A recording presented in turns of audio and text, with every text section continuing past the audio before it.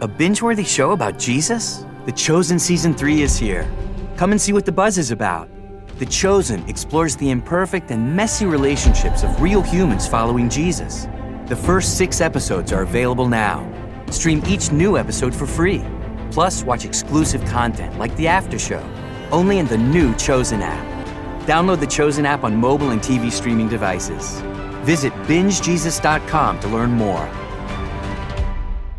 Asbury Methodist Village in Montgomery County takes senior living to the next level, creating extraordinary opportunities for a fulfilling future. Work your brain and body in our new wellness center. Stroll our expansive campus and 17-acre nature preserve. Stay sharp with our resident-run college and find so many new ways to get involved and make a difference for others. Anticipate more from your retirement. Visit AsburyMethodistVillage.org today. Your future's here. Equal opportunity housing provider.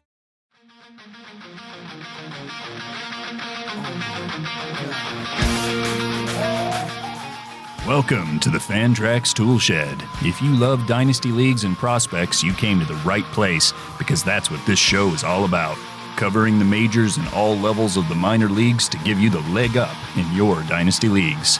Now, here are your hosts, Eric Cross and Chris Clegg.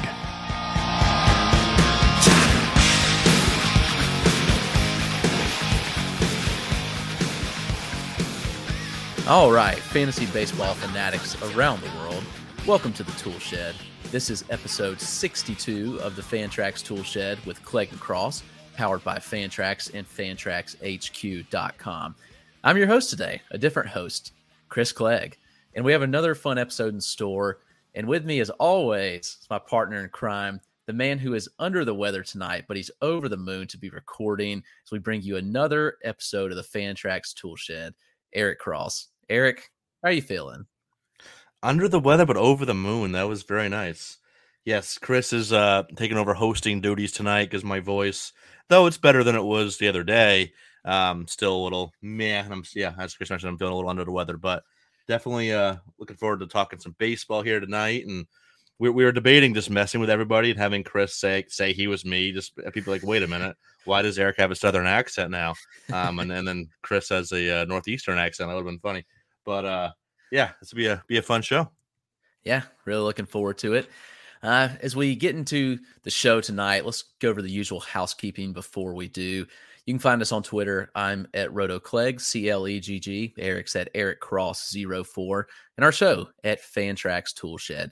If you enjoy the show, we'd love it if you rate and review the show on iTunes. It means a lot. It helps the publicity with the show and to get more listeners. And that means spreading the love of fantasy baseball. So we'd love if you just reviewed our podcast. If you enjoy it, drop a 5-star rating and review.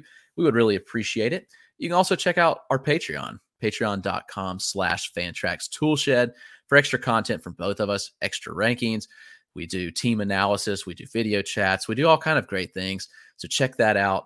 And also check out all the other great written and audio work that we have on the Fantrax HQ network, including our other podcast, SP Streamer, hosted by Michael Simeone. We have Fantasy Hockey Life, Fantasy Football Addicts, Define Fantasy Football, and Football POV. All right, with that being said, let's get into this week's episode. We've got a lot to cover. We're going to hit some news and notes to begin the show, and then we're going to look at early ADP. There's been 7 drafts that have finished over on the NFBC, 4 DCs and 3 NFBC 50s together, some ADP here. What we're going to do is we're going to look and dive in on some of these guys, look at some players that have kind of a wide range of draft picks early on and talk about where these guys may end up, how we view the early ADP, and what we think about these players and if they're good values or not.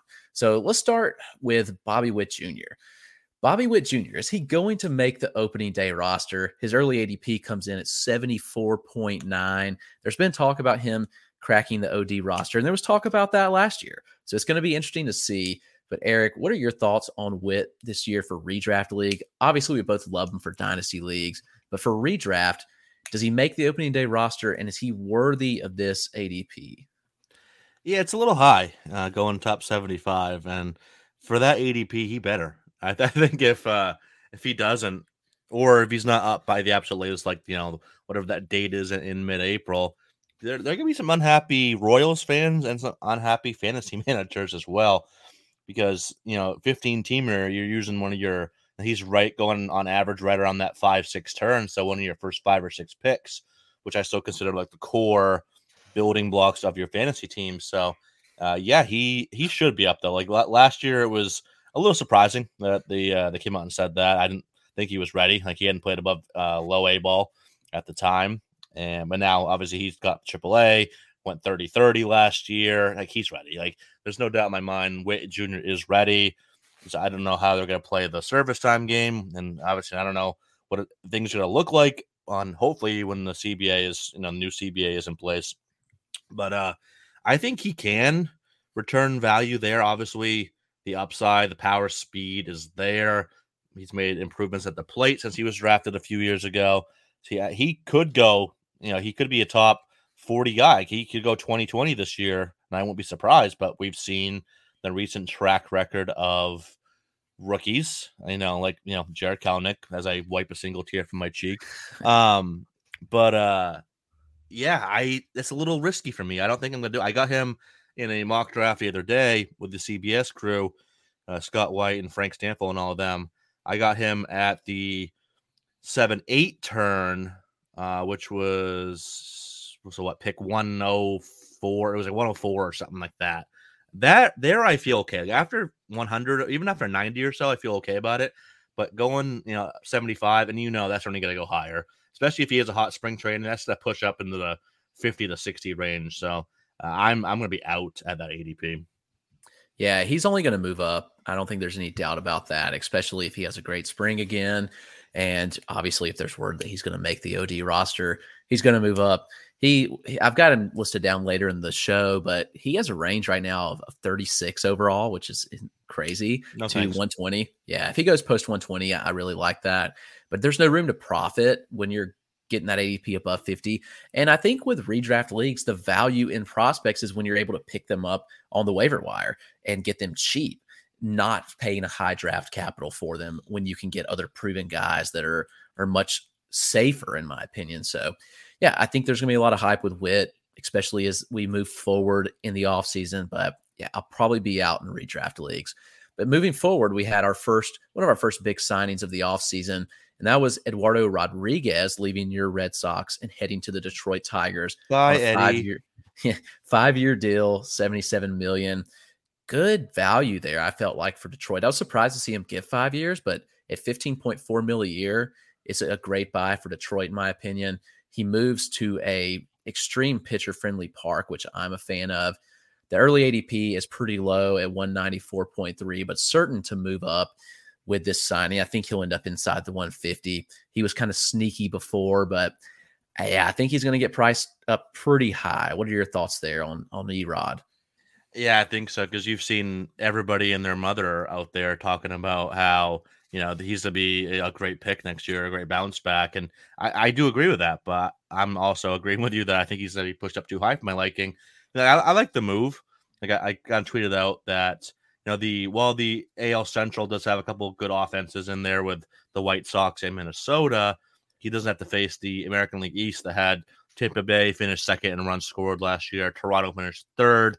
The Yankees 19th, oddly enough. Cleveland actually had more runs scored than the Yankees last year. Go figure.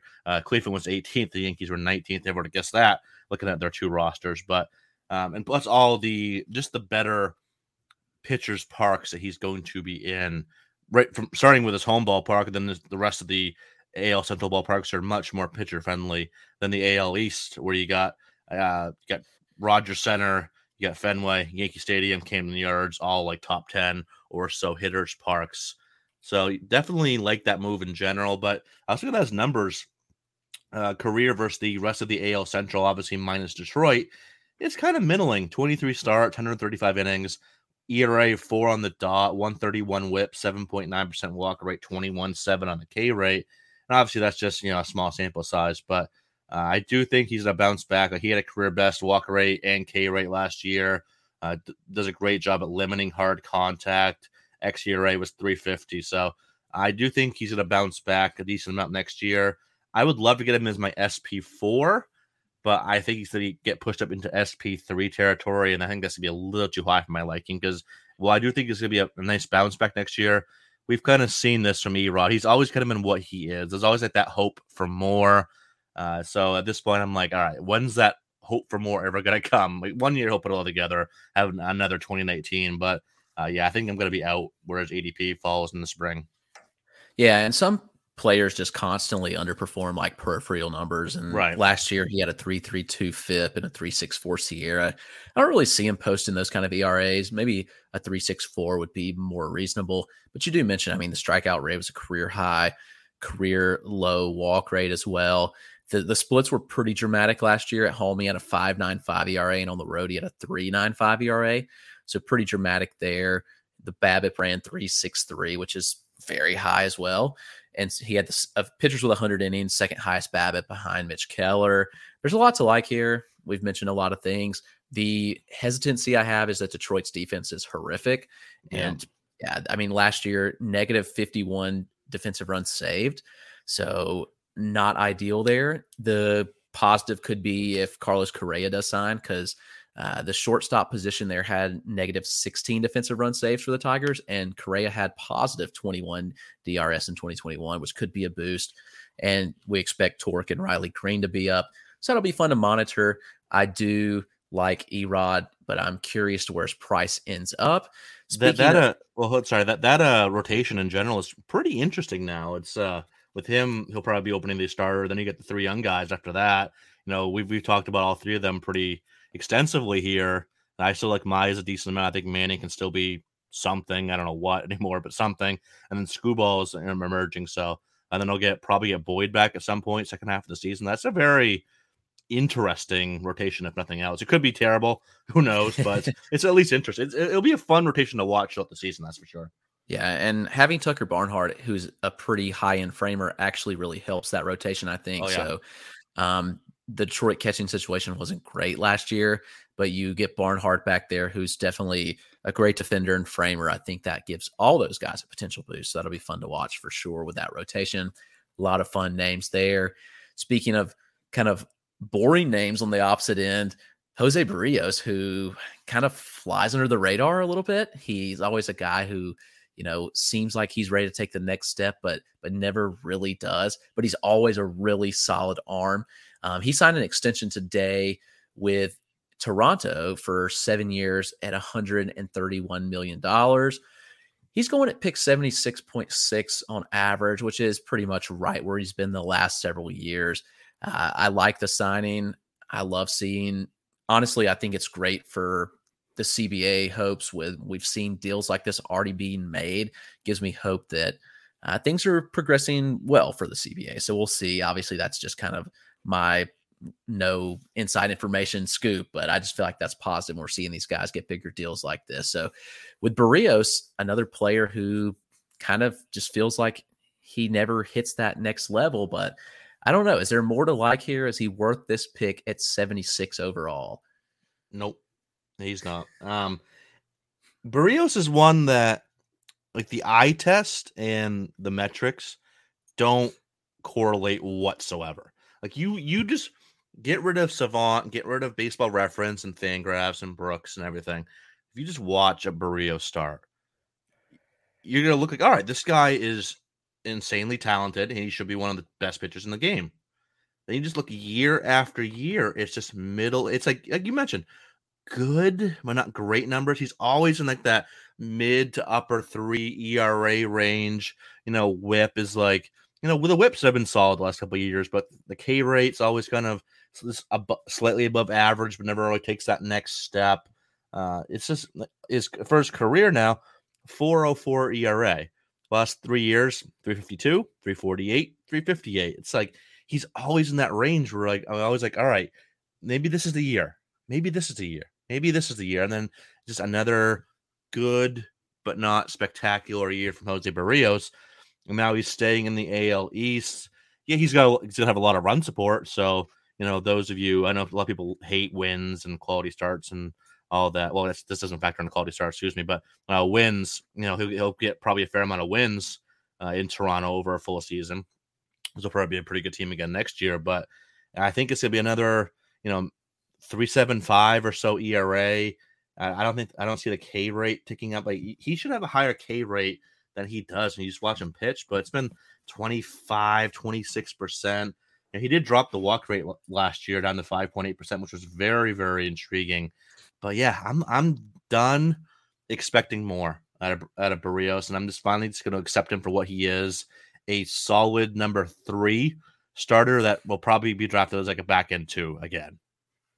Yeah, I kind of agree. I think that he's capable of being an SP2. He did have a career low ERA last year at 3.52. After moving over to Toronto, a 3.58 ERA, over 70 and a third innings there. The strikeout rate did look solid, still 27%, just a 4.5% walk rate after moving to Toronto. So a solid K minus BB right there. But I don't know. I just wonder, like, what is he next year? Is he a 3.80 ERA again? And if so, like, while that's good and there's a place for that, he doesn't really provide much else outside of just the middling ratios and decent strikeouts. So it'll be interesting to watch. I do like Berrios, but I'm not in love with him. So kind of leaves me kind of on the fringe there, like, of what do I do with him? And I think that if he's going closer to pick 100, I think it's an easy buy. It's 75, probably not so much. Yeah, I just looked. He's overall for pitchers, he's 30th in ADP. Take out the relievers, he's 24th. So yeah, he's going as an SP2 again in terms for starters, and I'm not there. Just don't like it. Yep, I definitely agree. And moving on to one more news and note that we have before and even though we're evaluating ADP already, Noah Syndergaard is leaving New York. He's heading out to Los Angeles to be a part of the Angels organization, signed to a 1-year, $21 million deal. It got a wide range of reaction on Twitter. Some really loved it. Some absolutely hated it. He's going pretty late, but I do expect the ADP to move up, currently at 196. I do think that probably takes a pretty good leap forward. Interesting move by the Angels, who do lose a draft pick here. They're sending that to New York as part of this qualifying offer that Thor had. But it's like a kind of upside play for the Angels, and it's like a really boomer bust team for Los Angeles. It'll be fun to watch. But for fantasy purpose, what are you expecting from Noah Syndergaard next year? You know, I've always been a Syndergaard guy. I always love the stuff. Like, it's hard not to. He's electric. He was kind of like Dustin May before Dustin May was Dustin May, like electric stuff, and it finally, kind of turned into results. And look at his career 3.32 ERA through his first 718 innings. Low WHIP, 1.16 over his career. That was kind of inflated by the last couple of years when he wasn't really fully healthy. He actually had his worst year in 2019. Then obviously didn't pitch in all in 2020. Only got the couple abbreviated starts in 2021. So I'm kind of going in cautiously optimistic in 2022 because he wasn't really allowed to throw any of his breaking balls in those 2 starts. I say 2 starts. Yeah, they were technically starts, but it was only 2 innings total. But I'm not really sure what to expect, and I think that is going to scare me away because I think people are going to look at the name Noah Syndergaard, look at what he's done in the past, and that will bump him up. And if he stayed where he is now, I'd like it. If pushing 200, I would like it. But I got to feel him. If we get closer to opening day, you look at his ADP in like February and March, I bet you it's probably closer to 150 by that time. So especially if he looks good in spring training, which he probably will. I got a feeling he's probably gonna look good in spring training, hitting high on the radar gun, snapping off some breakers, and dominating early on in spring training. That'll probably boost his ADP way up to a point where he'll be too high for my liking. So he's another guy I'm probably gonna stay away from. Yeah, I think I tend to agree there. I don't know what the innings cap is, but I would guess maybe 140 to 150 range, which means you're not going to get a ton of volume. I mean, enough volume, but even still, I don't know. I struggle with a guy that only came back and pitched a couple innings last year, so he'll be an interesting one to watch. Who would you rather have, him or Severino next year? I think Severino. Me too. I feel a little better about that one, but it could go either way. I mean, who knows with these guys, these Tommy John guys? Hard to say for sure. That kind of wraps up the news and notes portion of the guys that have signed recently. Let's get into the ADP now a little more. We're going to walk through this first set of players. We're going to look at have an ADP of 1 to 40 and have some wide ranges of min and max picks so far. So this first one probably shouldn't come as a surprise given the status of his injury and not knowing completely when he's going to come back. But the talent level obviously is there to be 1-1, and that's Ronald Acuna Jr., who has gone as high as 4 overall and as low as 19 overall. His overall ADP is 11.3. But I think the unknowns have caused this range of outcomes.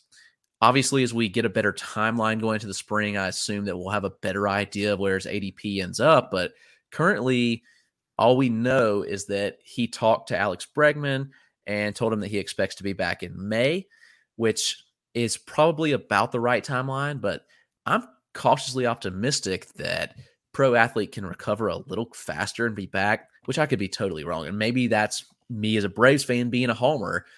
I like the spot at 11 overall.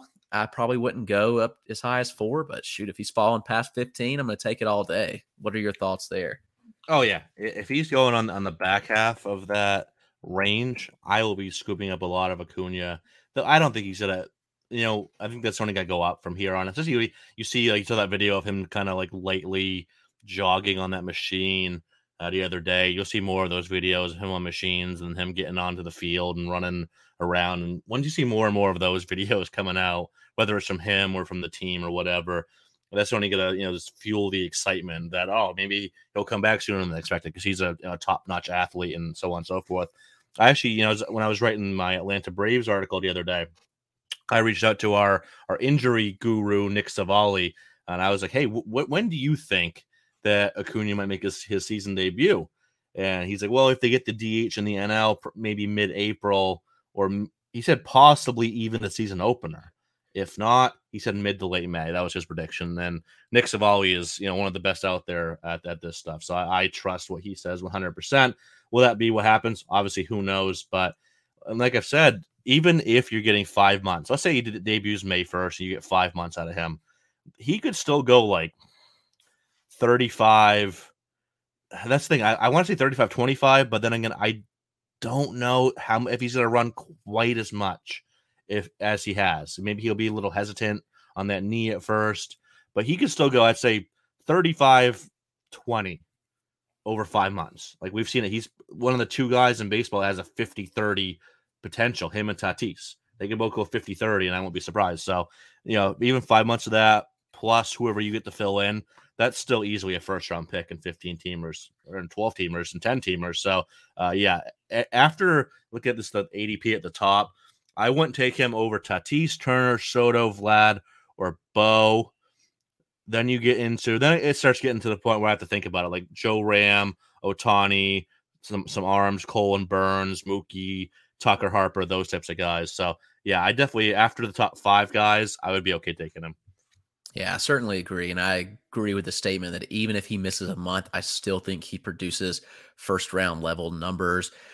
I don't know. I think that he is the type of player that's going to come back with a fire under his butt, and he's going to have something to prove.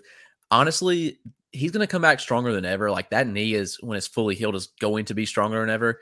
And I don't see him playing when it's less than 100%. So I don't think that he's affected by this running as much. Maybe it's mental where he's hesitant at first. That's kind of what I was thinking. Yeah. But I still think that he's going to be full speed, and I do think that he's going to be out to prove something. He wants to win an MVP. He wants to be out there and win a World Series with this Braves team. So I wouldn't be surprised to see him have a phenomenal season when he gets back. So yeah, I'm a fan if he's going after 10 overall, even if he has to miss a month. I know that's tough, but I think in a standalone type league, you can get away with that. Maybe in an overall contest, you need, a little more assurance in your first round pick, but I'm not totally against getting Acuna there. And, I think that there's a possibility that he's ready to go earlier than May. So that'll be fun to see. Speaking of injuries, this next guy has been often injured. He didn't play at all last year after he had a calf injury, even though we thought it was going to be a short stretch and he'd be back, but he never came back to the field. And that is Mike Trout, who has an ADP of 16.8, probably the lowest ADP that he's had in some time, but he has a pretty wide range, going as high as 7 overall and as low as 29 overall, which is kind of interesting. I think I'd be all over him if he fell that far into the 20s, but how are you feeling about Trout, and where do you think his value ends up next season? It's funny. I'm actually on board with Mike Trout's ADP. I think a lot of people are kind of shying away right now. It's like, oh, he's 30 now, and he had that calf injury. But he's kind of been pushed down to a range where ADP of 16.9 right now, 16th player off the board, right between Max Scherzer, Freddie Freeman, Luis Roberts in that range, Brendan Woodruff too. If I can get him as my second player, I'll be all over it. Because you look at last year before he left with a calf injury, he was having one of the better seasons of his career. He had 333, 466, 624 slash before he in 36 games before he left with that calf injury. And like you mentioned, he just never came back. We were just like, all right, it'll be next month. It'll be next month. And then obviously he didn't come back at all. But at this point, maybe he's rested. I think he's gotten that, he's got basically almost a full year off, almost two full, and only played, 53 games in 2020 because of the pandemic. So I think we're going to see a rested Mike Trout. I think we're going to see a motivated Mike Trout. They just signed Noah Syndergaard. I think that's just the beginning. I think they're going to sign some more guys because why would you sign Thor for a year if you're not going to go out and do more? I think they're going to go out and do more and put a pretty solid team on the field there. So I think he's going to be motivated, and I think you're going to see a really, really good year out of Mike Trout. Maybe, I don't think that 20-plus steals is ever coming back, ever. But you look at what he did 2019, where he 291, 438, 645, 45 bombs, 11 steals, 134 games. I think that's very realistic. And yeah, he's still going to bake in probably an IL stint every year. But if he can just get 100, like same thing I said with Acuna, like 140 games of Trout is better than 162 of like 98% in the league. So Trout in the early second rounds, sign me up. And that's why I want to be in the latter half of the first round. It's just so many guys, like Bryce Harper's back there all over that. Kyle Tucker. You can get one of these bats and then pair it up with your ace, whether it's a Scherzer or a Woodruff. If I could start with, let's look at this ADP. If I could start with like, Trout and Scherzer or Harper and Woodruff, something like that, or Freeman mixed in there, or just go, if I want to go two bats and go Tucker and Trout or something like that, I'd be all over it. Yeah, I certainly agree. And, you can build a lot of ways, but I do think that Trout is probably going to be healthier than he ever has been, which is, I think, a good sign. Obviously, he didn't come back last year because there was no need for him to come back. I mean, they weren't in contention. So why do you bring him back? They didn't. That was the smart move. I think he's going to be completely ready to go. I think he's going to have a chip on his shoulder, like you said. And I think he's going to produce first-round level numbers. And even if he doesn't steal, that bat is so good. And like you said, I think they're not done adding. Just please don't sign Freddie Freeman and we'll be okay. But I would like to see the Angels succeed. I'd like to see Trout have a run in the playoffs. I think that'd be fun with that team around him. So, yeah, I'm interested to see where his ADP actually ends up. But if it sticks around 17, I think I'll be grabbing him a lot there. I'm a fan of that spot. Next up is a guy who had a career season in Toronto, as many of those players in that lineup did. But this specific guy hit 45 home runs, stole 15 bags, and had a 265 average, put up over 100 run and RBI apiece. That's Marcus Semien. Yeah, his value is high. His ADP at 27.86. I think the performance warrants that. He's gone as high as 16, which, again, I think what he did last year warrants that. But I'm not sure I'm willing to go that high on him.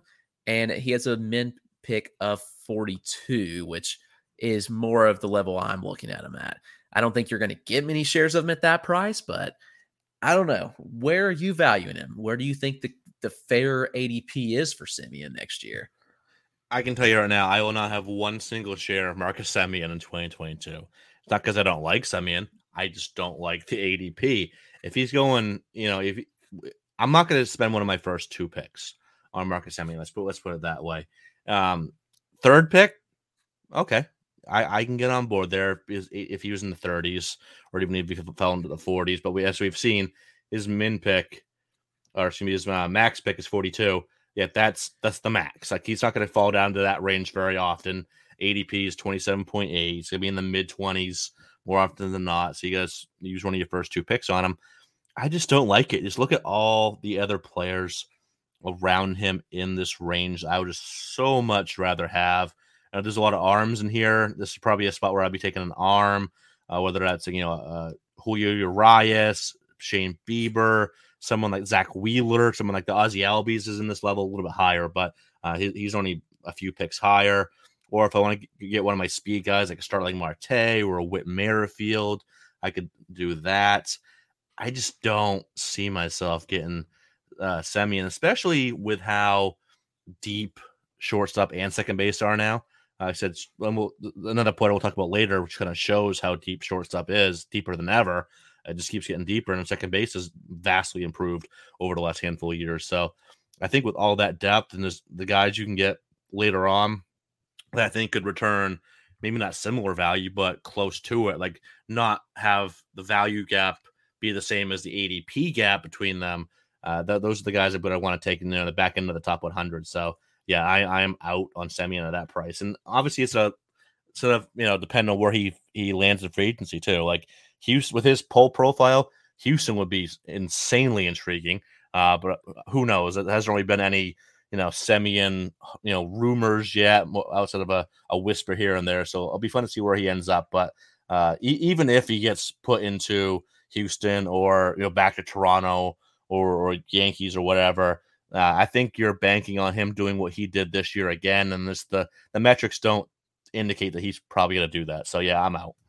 Yeah, I agree. I think you're paying for a career year here. I do think he's a 30-10 type bat, but I do think he's like a 260 average. So, I'm not really willing to pay that for a second rounder when I can get a safer batting average type player here that provides similar accounting stats. So yeah, for that reason, I'll probably be out too. Let's move on to the next guy going right at the end of the second round in a 15-teamer, and that's a pitcher, Shane Bieber, who at one point was going into last year, the top arm in a lot of drafts, and this year fallen a little bit. His range goes from 24 to 49, so kind of all over the board there. Man, if he falls past pick 30, I'm really, really intrigued here. I think we see a big bounce back from Shane Bieber next year, but where are you? What are your thoughts? I'm with you. I'm not quite as high on him as I used to be, but you look at the numbers, they're still really good. Yeah, are they as good, as a couple years ago where he was a Cy Young winner? No, but still 33.1% strikeout rate last year, 8.1% walk rate. That walk rate has ticked up over the last couple of years. He was 4.7 2018 and 2019, now 7.1, 8.1 each of the last 2 years, and his ERA did creep up over 3 again. So, excuse me, his Cy Young year was 2020, not 2019. But so I don't think we're going to see 2020 levels of Bieber again, but a low 3 ERA, decent, good whip, high 30+% K rate. Shane Bieber, that's, rested. He made 16 starts last year. Obviously, he had the injury, so he's able to get a little rested here heading into 2022. Obviously, Cleveland is a pitching factory. So I'm in on Bieber. Do I trust him as my ace? Yeah, I think I could. Depending on where he kind of falls, and you look at, he's going right around Julio Urias is the starter right above him. DeGrom is the next one above him, and the starter below him is Aaron Nola, and a couple closers right around his range as well. So yeah, he's going right around like looks like SP 10 or so. So you would have to have him as your ace, but I'm okay with that. If I want to wait a little bit into the third round to get my ace, I'm okay with that. And you see, he's dropped to 49 in one draft. I think that ADP might even, he's one that ADP might even stay that way, or maybe even go down a little bit as people start going for like the Urias more than him. So I could see myself with a couple of Bieber shares this year for sure. Yeah, I think there's a lot of recency bias, which will push other players up, and Bieber will kind of stick in that spot. So, yeah. And speaking of pitchers, we've seen the top 2 closers be pushed up pretty significantly early on. Josh Hader going to average pick 34, Hendricks going right behind him at 35.2. Little range there. I mean, Hendricks is going as high as 23, Hader as high as 25, Hader as low as 53, and Hendricks as low as 51. Obviously, if you want an elite closer this year, you're going to have to pay up. I think the market's more uncertain than ever as far as set closers. And right now, these are the guys that you can rely on. So you're going to have to pay the price if you want one of the high-end ones. So you've got to make that decision. It's easy to say that you're not going to pay that price, but at the end of the day, it's the game we play, and you've got to be willing to do it if you want the secure saves. Hader's interesting, though. Yeah. If he gets traded, who's to say he doesn't go into a fireman role with another team? Who knows? That'd be interesting. But if he's in Milwaukee, I think he's definitely the closer. Obviously, we know Hendricks is locked into that role. I know the Sox picked up Craig Kimbrell's option there, but their intent is to trade him. So, yeah, these guys are pretty safe locks for saves, and there's not many other guys that are this way. So you're going to have to pay a top dollar for them. Are you doing it? I don't know. The smart thing is kind of, like the one voice in my brain is telling me, yeah, or is pushing me closer to doing it. I just still can't use like my top 2 or a third round pick on a closer. But something I've been trying to do more and more, and something I'm really, really going to try to do in 2022 drafts is avoid the money traps. Like, what are these are 2 areas or 2 kind of positions or groups of players, subsets of players, I should say, that people spend the most on in weekly fab mid-season. Closer, like new closers that get the job if there's someone gets hurt or demoted or whatever, and then obviously the top rookies. So smart money. All right, don't try to get some closers so you don't have to waste all your money in fab on closers in the middle of the season. Yeah, you probably still have to go get some, but my goal is to come away with a better core of relievers, or at least a couple that I'm like, all right, these guys, I feel safe that they're going to be in that role the entire year, and I'm going to get some good production out of them. Am I going as high as going Hader or Liam Hendricks? Probably not, but maybe I'll get into the Iglesias, Edwin Diaz range later on, and 30, 40 picks later. I can see myself grabbing one of them and coming out of the first 6 rounds with 1 closer, 2 starters, and 3 hitters or something like that. But yeah, I just still can't go top 30, top 35 on a closer. I just can't. Yeah, I think I'd struggle to do so as well. I think it's a tough spot. I get it in an overall component like an NFBC format, but if you're in a standalone league, I do expect these guys to go a little bit later. So you may not have to pay that high for them if it's just an individual standalone league. So last ADP, before we go to a break, is a guy that I'm a big fan of at this spot, and that's Jordan Alvarez, who I've always been a fan of. Going at pick 40 overall. He's going as high as 28, as low as 58. I'm buying all day. I'd buy all day at 30, but shoot, if he's going to go 40 to 50, I'll be all over it. Are you buying there? 100% yes. Especially now that he's going to have outfield eligibility in a lot of leagues. So that was kind of like the, oh no, Jordan's great, but oh no, the knees. Oh no, the utility only eligible. Like, the knees are fine, people. Calm down. Me and Nick Savali were telling you the knees were fine. Y'all didn't listen. Knees are fine. Got outfield eligibility now. The dude is a beast. Like I said, I wouldn't be surprised if him and Vladdy put up similar seasons. I'm not saying he's going to outproduce Vladdy, so don't go take it that far. But like, if you end of the year and they were like, I don't know, 5 spots apart in the Razzball player rater, let's say, wouldn't be surprised at all. I wouldn't be surprised if Jordan finishes like a top 15, top 20 guy that you can get around pick 40. Absolutely, yeah. I know the drop. No, now the drawback will be, oh well, he doesn't run. Okay, but the dude's gonna be like really, really damn good in the other 4 categories. He'll be hitting right in the middle of a loaded. Even if they lose Correa, even if they don't bring in anybody, that's still gonna be a very good, at least bare minimum top 10 offense next year in Houston. Probably still top 5. Great hitters park. And you look at the quality of contact metrics are all elite. Average exit velocity, max exit velo, hard hit, all in the top 3% of the league. Like, this is a 280, 40 type of bat that can add 210 to 220 combined runs and RBI. So he's gonna be an absolute 4 category stud, pretty high floor as well. Nothing that you really don't like here outside of the fact that he doesn't run, but who cares when you're gonna give me Nolan Arenado type of production? I'll take it. Yep, I agree. I think this is phenomenal spot to draft him. I'll be all over it. It's going to be fun to see. I hope this sticks because I'll draft him a lot there, especially if you get steals early. Right. Have you looked at Jordan Alvarez's spray chart? No. It's all beautiful. over It's beautiful. Like, like his home runs are like evenly dispersed throughout the entire out. Like he hits as many to left and center as he does to right. It's just absolutely beautiful. I'm gonna like screenshot this, make my background. Just Yordan Alvarez's 2021 spray chart. It's the same thing. His doubles are all over the field too. It's singles. It's like you can't shift on him because he'll go the other way. It's just such a good hitter. And those are the signs of a great hitter. Yep. And as I said, he's a top 5 hitter in all of baseball. Agreed. Maybe not for fantasy, but he's a top 5 pure hitter in all of baseball. And listen, if you're worried about his knees, go back and watch him leg out that triple in the World Series. His knees are okay. Not worried about him at all. But with that being said, let's go into our break. Don't go anywhere. We'll be right back as we talk about some more intriguing ADPs.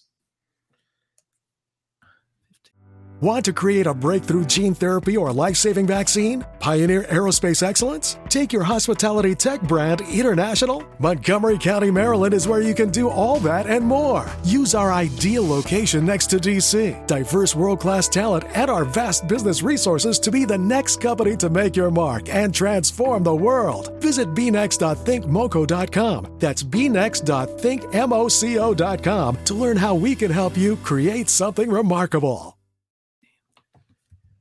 All right, and we're back from our break. Now we're going to be diving in on some players whose ADP currently range from 41 to 75. Just a reminder, this is only 7 drafts over on the NFBC, so still a small sample, and these are bound to change significantly, but fun to look at and get early observations on. Let's dive in. This guy going in at 43.2, stayed healthy all year, had one of the best seasons of his career. That's Aaron Judge. He has an interesting range, though, which is why I put him in the show notes. He's going as high as 29, which I figured his ADP would end up around there, but he's going as low as 65, which that's a fantastic bargain if you're drafting Aaron Judge there. Love that. Where does he end up? Does he stick in this range? And are you drafting him in this range, Eric? In this range, if he's going at 43, I'll be definitely intrigued. Judge has been a guy that I've usually stayed away from. Judge is probably my favorite Yankee. Like, there's always that one guy in your least favorite team that you like. I like Aaron Judge. He looks like he's just a guy I can go out and hang out with, go have a beer with at the bar or something like that. And obviously he's incredibly fun to watch in the field, especially at the plate. But you look at in only 2 of his 5 years, full years, I'd say he's either returned or exceeded his draft day value. And I'm just kind of going off the top of my head here, but obviously his rookie year, 2017, obviously that was one when he hit 52 home runs. And then 2018, 2019, he only played 112 and 102 games. So obviously he didn't return value there. And then 2020, he played only 28, which is a little under half the season. And then last year he exceeded the value, I'm sure. So 2 out of 5 years, that's 40% of his career he's returned or exceeded the value. And yeah, he did play 148 games this year. Great. But do you really count on him doing it again? Like, I had this conversation with many, many people because I retweeted something like, 5-6 days ago at this point. And I basically said, I said Kyle Tucker is greater than Aaron Judge. And that was not a knock against Judge. It was more so me, my love for Kyle Tucker. And obviously that sparked huge discussion. People were fighting with each other. In my replies, it was actually kind of fun to sit back and watch people go at each other. I kind of stayed out of it, but I did kind of chime in here and there. And I was talking about like Aaron Judge's body. He's 6'7", 282. He should be playing like defensive end in the NFL or power forward in the NBA. He's a baseball player, and if he's already having a hard time staying on the field as he gets into his 30s now, he's going to be 30 about 3 weeks or so into next season. I don't see this getting better. And I think it's only going to get worse. Like you see it, obviously there's not many examples of guys his size, but the 2 that I kind of looked at that were at least in the vicinity of his size were Richie Sexton and Frank Thomas. Even though they were, Sexton had the height, not quite the weight, and Thomas was like 6'5", 250 or something like that. So kind of close, but yeah, they kind of broke down into the 30, Sexton especially. So I just don't, I can't bank on him. If you told me, like, all right, he'll give you 140 games next year, you can get him at pick 43. Sign me out 110%. As I believe in the talent. You look at his metrics, it's hard not to believe in the talent. The elite isn't the strong enough word to describe his quality of contact metrics. Like, he is the quality of contact metrics. Like, him and Stanton are the two guys that everyone is measured up against. So, but I don't see him giving 140 games again. He could, absolutely, but it's just I'm betting against that because that's what he showed me in his career. So I would love him at 43. He's probably gonna get higher than that, and I won't get many shares of him, unfortunately. Yeah, I kind of agree there. I think he's going to end up going a little higher. And like you mentioned, no guarantee to stay healthy. Obviously, he had a phenomenal year this year. I think that he's definitely got the upside to be a 40 home run bat and post a good batting average as well. But it's hard to do when you can't stay on the field. So I think Judge will be a hard buy. I don't know. I'll be interested to see where he ends up. This next guy I really like who broke out last year, and that's Matt Olson. He improved contact rates significantly. Always had the power. We've known that. He's had the huge power upside, but he's always struggled to hit for average. He hit 195 in the 2020 season. Yeah, I mean, he did hit for a career high 271, which was actually barely higher than his previous career high of 267 in 2019. But what you don't see in the batting average is how good his contact rates really were. His zone contact rate was a career high by over 6 percentage points. His overall contact rate was 10 percentage points higher than last season. Those are things that you love to see. There was tangible improvements here. He had 39 home runs. He went over 100 run and RBI. And it's likely that he's on the move, which gets him out of one of the worst hitter parks in baseball. So the upside is pretty limitless here of what could happen with Matt Olson currently going at pick 45. Interesting note, though, he's going as high as 31, as low as 89. 89 just feels incredibly low to get Matt Olson. I would love that. At pick 45, I'll be glad to draft him. First base kind of bottoms out. After this is like the second tier of guys, and Olson, I think, is a good value there.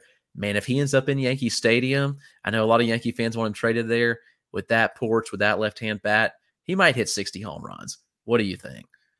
You kind of just led me into, well, I was about to mention the Yankees rumors, which would be, I would love fantasy, but I would obviously not like that so much as a Red Sox fan. But how many of those guys do they need? Like, if they get Matt Olson, like the entire home run derby next year is to be all Yankees guys. Like, it's ridiculous. They have the same type of player times like 7 at this point if they get Olson. But yeah, like you mentioned, first base gets dicey quick. Like, you look at the first base ADP, you got Vladdy, you got Freeman, Olson's third at 45.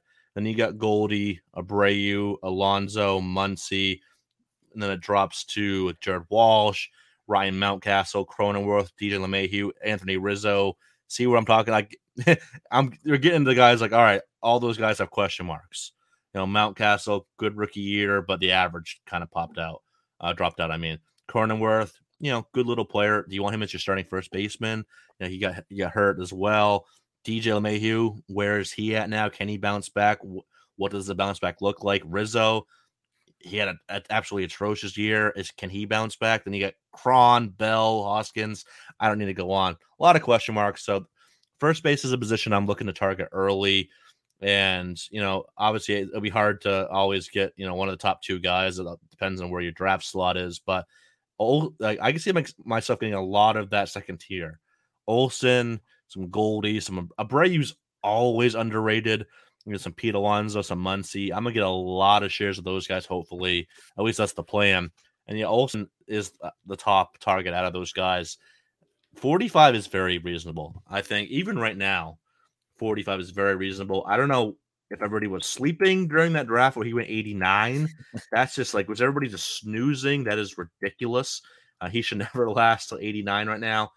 But if I can get him, you know, that's right around the 34 turn. If I can get him right in that early 4th round or so, like I said, the quality of contact metrics are elite. Barrel rate was super high. Exit velo 91.6, max exit velo 115.3. You know, walk rate stayed high. You mentioned that the contact rates were all drastically improved. He cut the K rate in half, you know, down to 16.8% while maintaining the walk rate and the elite quality of contact. You know, the XBA and X slug back up what he did too. So, you know, I love Matt Olson, huge power bats. I want to see where he gets traded to. Looks like he will get traded, so we'll see where he ends up. But even in like Oakland's not a great hitter. You know, he's shown he can excel in a pitcher-friendly park. So more of, good chance that where he ends up will be an improvement over Oakland. So yeah, I'm definitely buying 100% at where he's going. Yep, I certainly agree with that. This next one, I'm sure you'll disagree with, as this is your favorite player in all of the fantasy baseball Jared world. Kelenic. Adalberto Mondesi. Oh. He's currently got an ADP of 53.8. He's going as high as 18 overall. To no surprise, people will chase steals.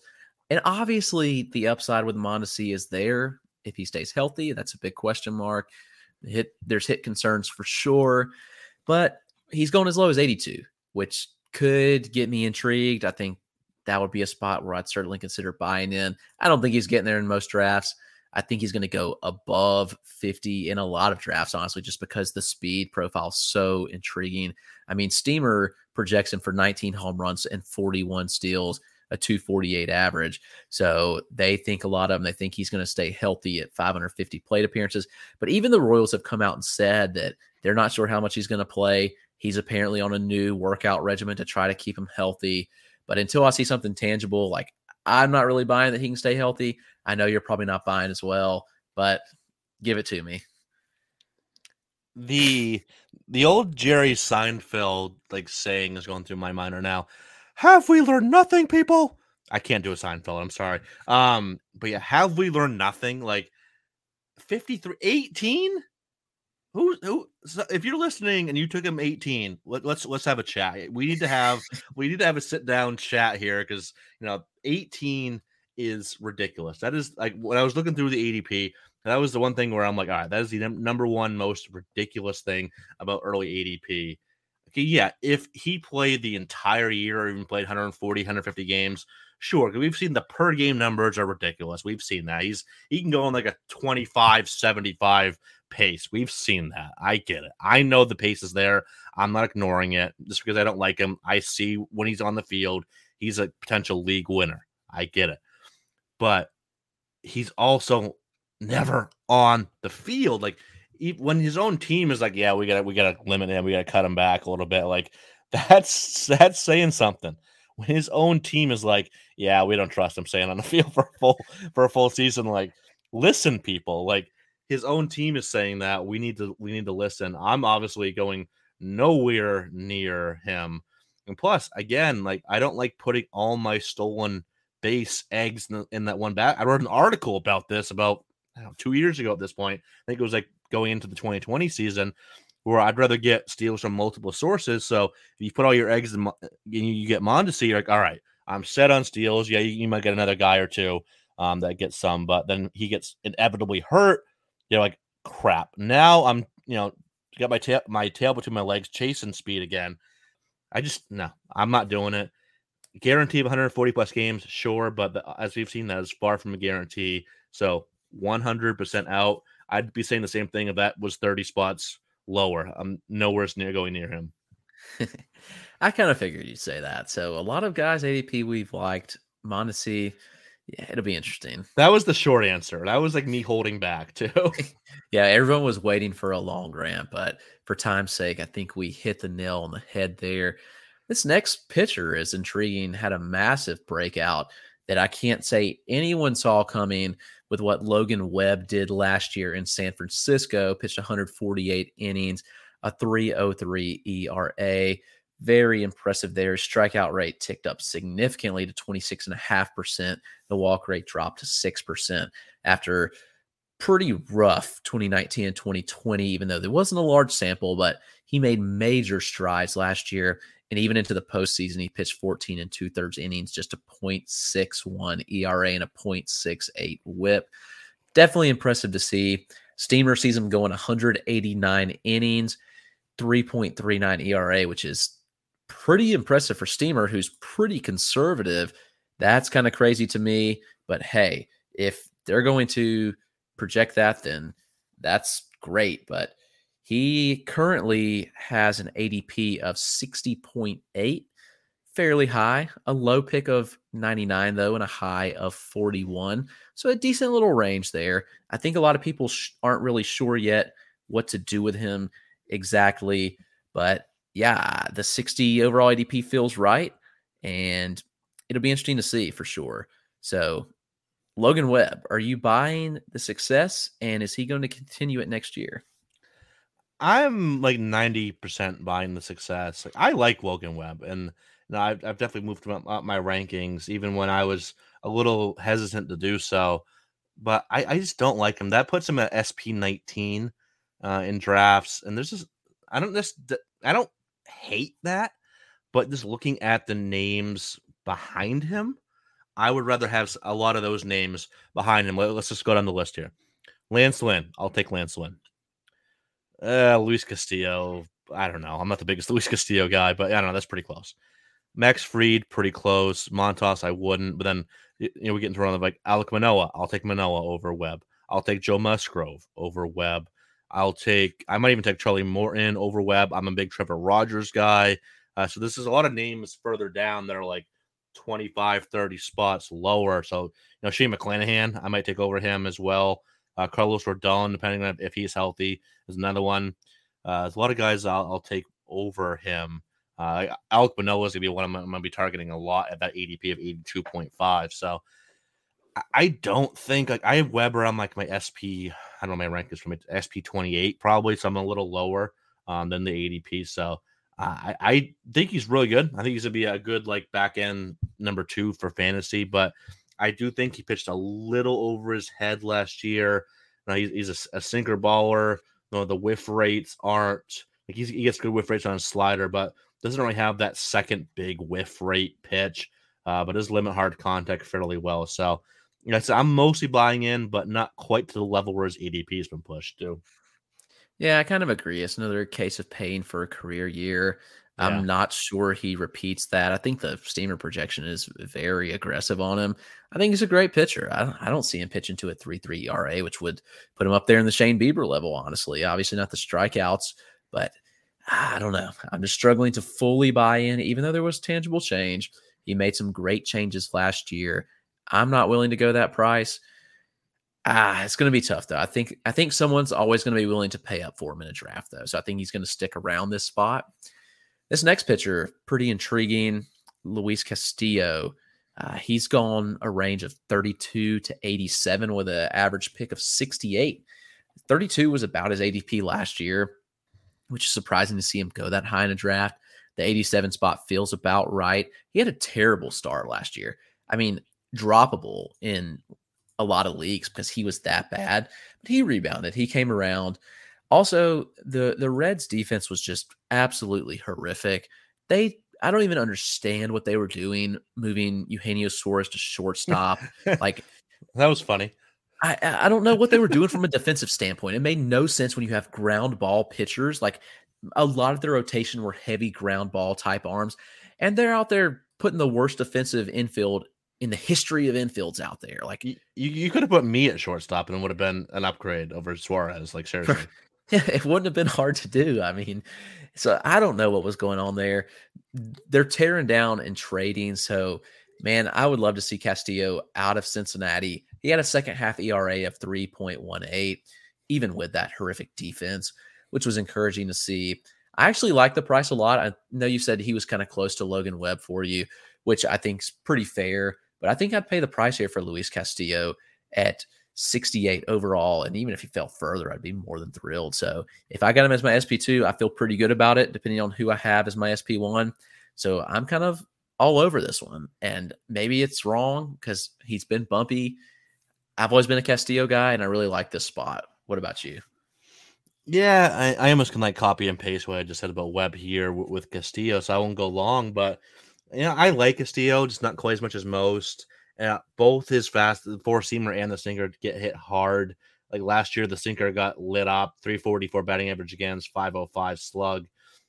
He does get, a lot of that's into the ground, like his ground ball rate last year. In the last 3 years, he's been above 55%, pushing 60% ground ball rate. So obviously that helps. But at the same time, he gives up more home runs than you'd expect from somebody with that type of ground ball rate. Like he gave up 19 home runs last year, 4 on the change, 5 on the four-seamer, 7 on the sinker, oddly enough, and then 3 on the slider as well. The slider is a very good pitch for him, 41.4% whiff rate. Obviously, the changeup is very good as well, but the two fastballs just get hit harder than I would like. Even though the average exit velocity on a four-seamer, I should say the contact, they get more contact than I would like on them. So I don't know. People just like Castillo more than I do. Like, he's just another one of those guys where I see him year after year, and he had that one, that breakout year a few years ago, and then he's kind of been like, he's still pretty solid, but I don't like him as a high end 2, which is where he's going. If I can get him as my 3, I would love it, but I won't get him as my 3. Like I said, people just like Castillo more than I do, so I think that he's just gonna get, especially if he goes into a good landing spot, get ready to see that ADP jump a good 15, 20 spots. Like, it'll go from, where was it now? Like 60 68. Something? Yeah. That'll go around 50. Like, if he lands in, where's like a realistically good landing spot for him? I personally would love to see him in Atlanta. I don't see it happening, but Atlanta would be a great spot. Yeah. Even Atlanta. Yeah. We'll go with Atlanta. That'll jump 15. He'll jump into like the low 50s ADP. I almost guarantee it. So, especially if that happens, which it probably will. He'll probably go into a spot where people are like, ooh, this is intriguing. Let's see what happens here. Then they'll push him up another round. He'll just be too high for me.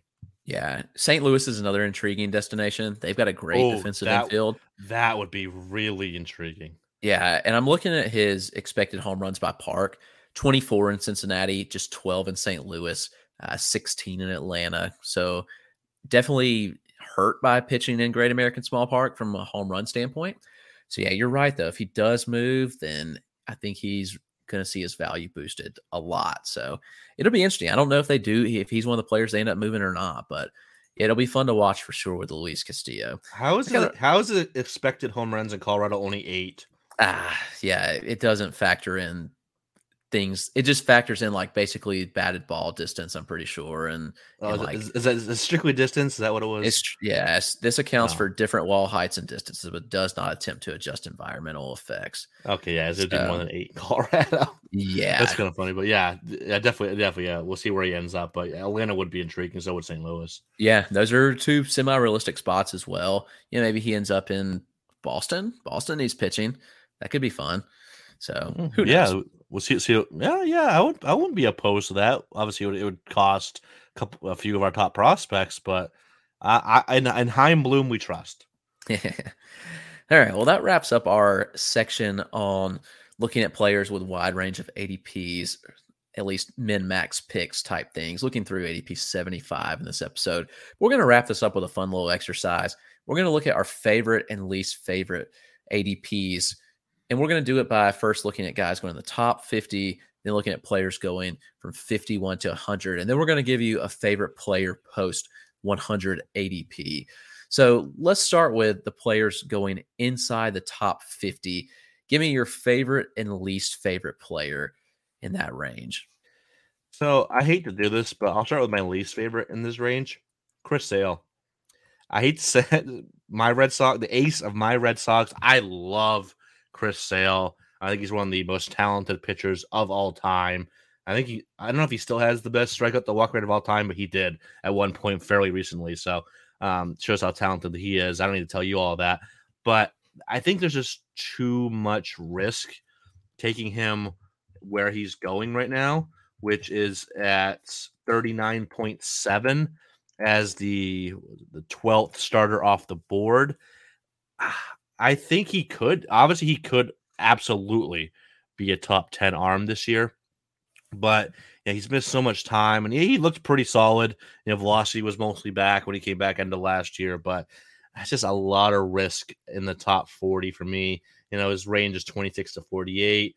If it was more closer to like 48, 50, maybe a good 10, 15 spots later, but I don't know. I'm not looking at Chris Sale as my ace this year, so I don't want that much risk with my first starter, so I won't be getting much of him. But one that I do love, he's going off the board a few spots, about 2 spots later, 3 pitchers later, Sandy Alcantara. Alcantara, I love Sandy Alcantara. The K rate ticked up last year, the whiff rates ticked up. He made that kind of Arsenal change middle of the year. He started throwing His changeup went up in whiff rate. The slider went up in whiff rate as well. The sinker is absolutely filthy. He is going off the board as the SP15.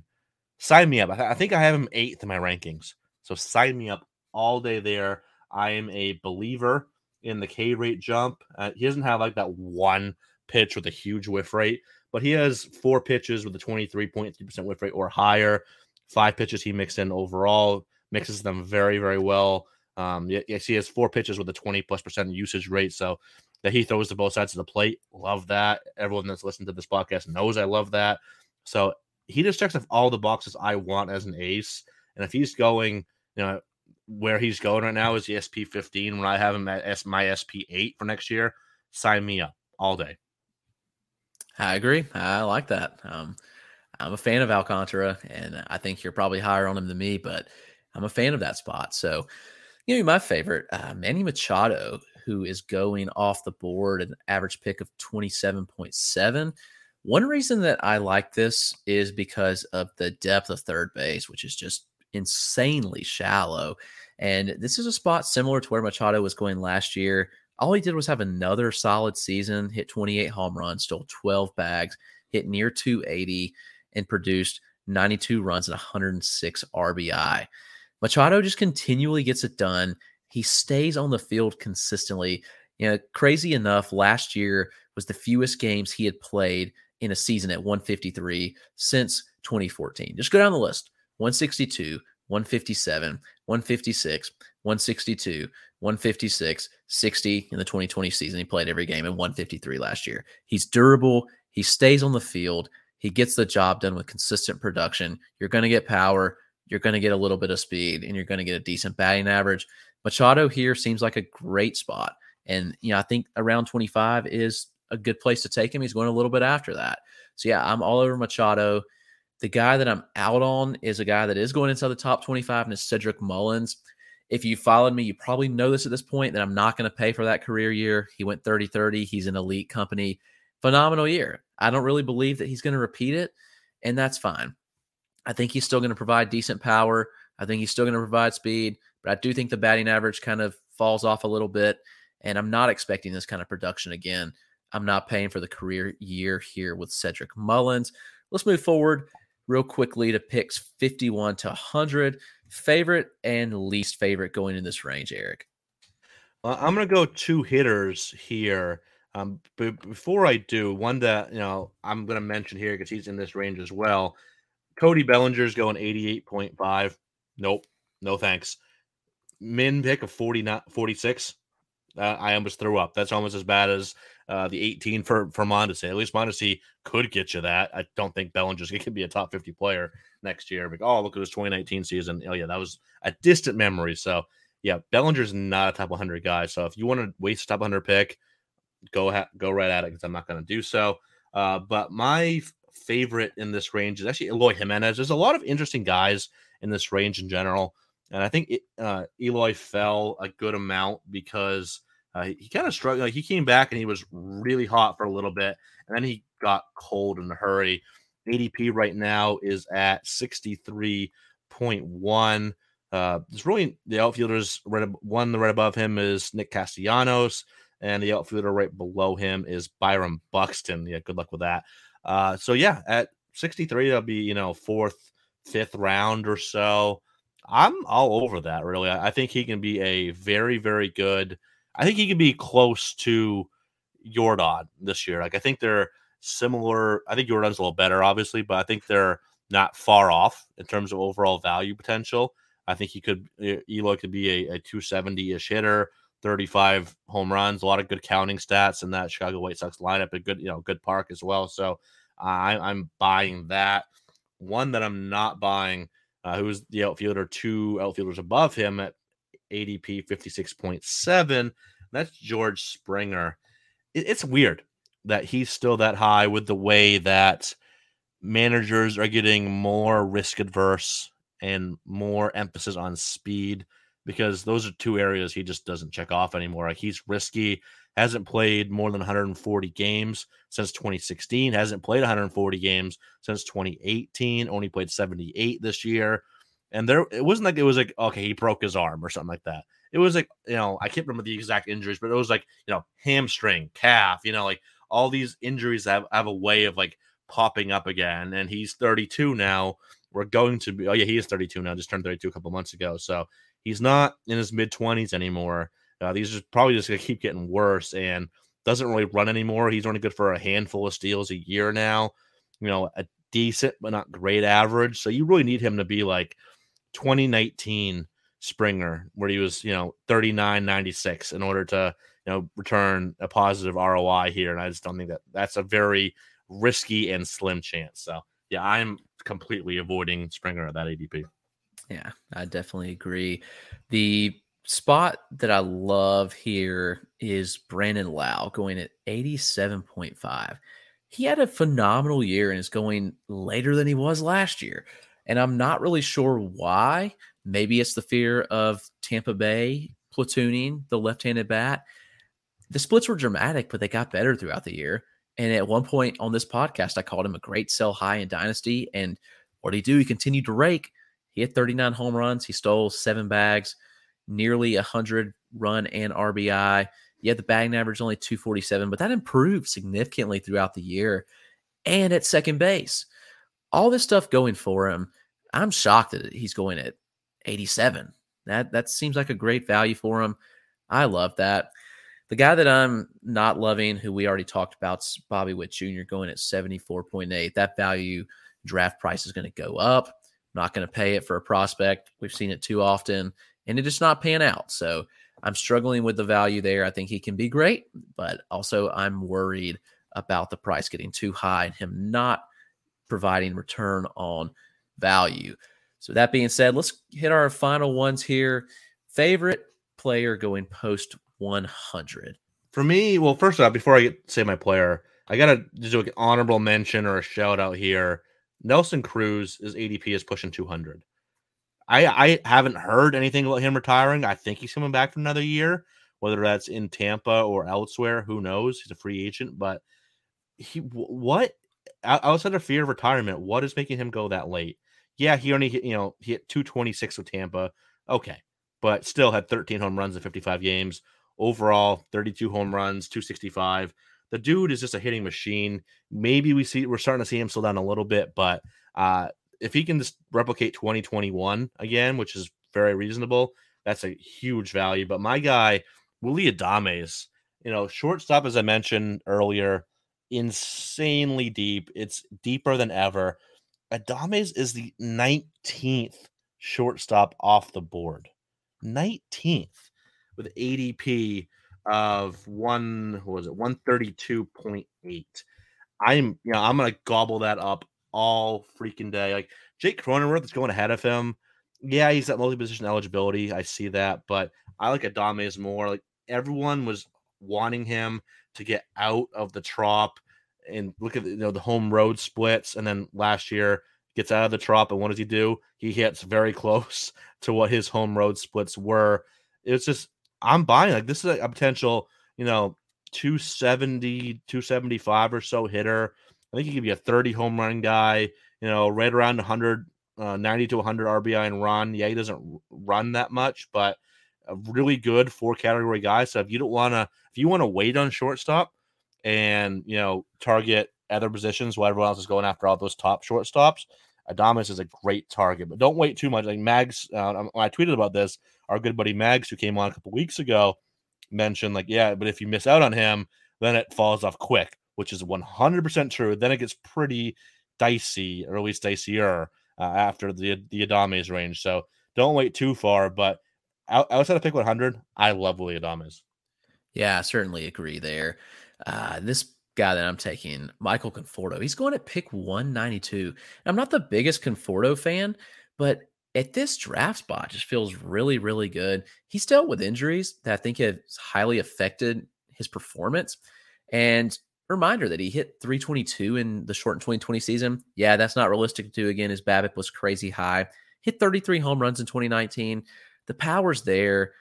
I think he can chip in a few steals, and he's not going to hit 232 again like he did this year. I fully expect that batting average to come back up a little bit. He did like the full opposite. He had a 412 BABIP in the shortened 2020 season. He had a 276 BABIP this season.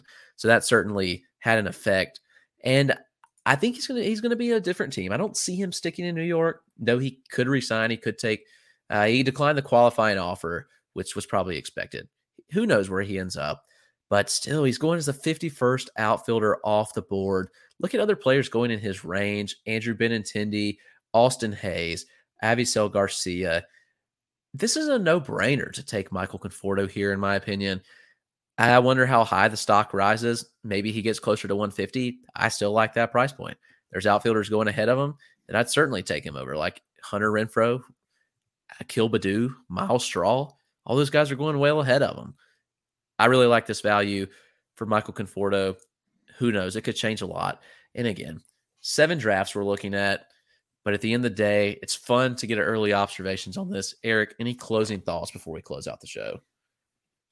I tried hard not to mention this guy, but I have to. Jared Kelenich's going 133.8, people. Like I said, draft him there. Watch him be a top 50 player. Profit. But no, yeah, this was a lot of fun. It's always fun digging into early ADPs. And like you mentioned, obviously this is going to change a ton over the winter, but and into the springs. But it's really fun to look at where a certain guy, especially like the really intriguing names like Bellinger and Yelich and guys like that you were wondering, all right, where do these guys fall? And seeing them like Yelich, for example, 101, if anybody's wondering. Dalton Varsho is 100 on the nose. That's pretty interesting too. So yeah, it's really fun to dig into these and start noticing. If anything, like I haven't done an actual draft yet. I'm kind of holding out until December, but just noticing some of these trends can be huge and make a difference. So don't ignore the early ADP. Look at it, study it, and try to find those trends where the pockets of certain positions are going, where there might be a potential run of certain spots, and it's kind of like make some mental notes. That's what I'm doing right now. Yep, I definitely agree. I think there's plenty to be taken here, to be take away, I guess, and it's good to see the early ADP. It's interesting to see where these guys are going. Values will change. That's kind of to be expected, but it's a fun exercise early on. Hop in some early drafts, have a good time, because there's good values to be had. As you can see, they will change. But all right, that's going to wrap us up. Thanks everyone for listening this week. We hope you enjoyed the episode. Just a reminder again, you can follow us on Twitter. Eric is at EricCross04. I am at RotoClegg, and the show is at Fantrax Toolshed. Be sure to check out all of our written work on Fantrax HQ or over at our Patreon. And join us next week for more Dynasty and Prospect talk. But until then, everyone take care.